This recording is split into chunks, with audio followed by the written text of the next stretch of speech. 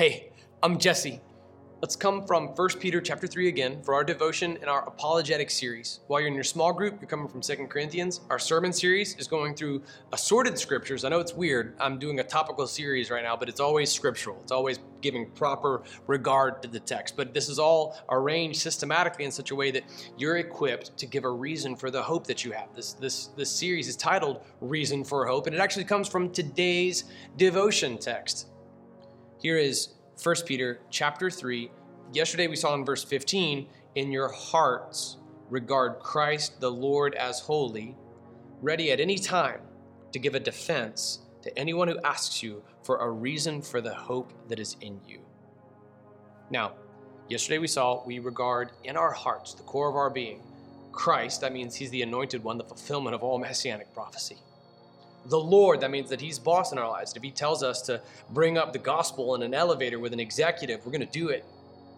As holy, it's because this matters more to us than anything else, more than our professional advancement, more than our financial good standing. We're going to trust him. You come to a point where you got to make a decision. Either he's Lord or not. If you believe he's Christ, that obligates you to share. If you believe that he's holy, then he's more important than everything else in your life. So either he's Christ to you or he's not. Either he's Lord in your life or he isn't. Either you think he's holy or you're acting like he's not. He's Christ, he's the Lord, he's holy. You believe this in your heart, the core of your being. And today's verse 15 says, ready at any time. Ready at any time. This is rarely going to come at a time that's convenient. We're to be ready at any time, and it seldom comes at a moment of our choosing. We're ready in season and out of season, like Paul will tell Timothy in 2 Timothy chapter 4. Most of the time, it's out of season. Those moments are going to come up where the Lord is going to prompt your heart to give a reason for the hope that is in you, to walk across the coffee shop, walk across the conference room, walk across the cafeteria at your workplace, whatever your setting is, and to bring it up and to go there and to give a reason for the hope that you have. And it's mostly going to be at a time that you don't feel like it. And when it's not really comfortable, it's never going to cease to be scary. And I'll share with you what I share with the students of the Redemption Church.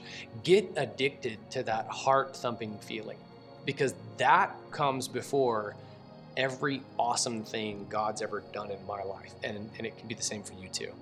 Ready at any time. If you let the moment pass, God's going to use somebody else. He doesn't actually need you. Everybody loves the 90s songs from Jars of Clay, but there's something that's wrong with their lyrics. God doesn't actually need us because he's God and we're not. If you are not ready at that moment, God's going to use somebody else. You're going to miss out on the blessing. Be ready at any time. Get addicted to that heart-thumping moment and walk across the cafe and bring it up. You expect them to bring it up? You be ready. When the Spirit prompts you to go, to say something, even if it's a small thing, you may not know this side of heaven just what kind of eternal fruit God might bear through your ministry, giving a reason for the hope that you have. Ready at any time whatsoever at all.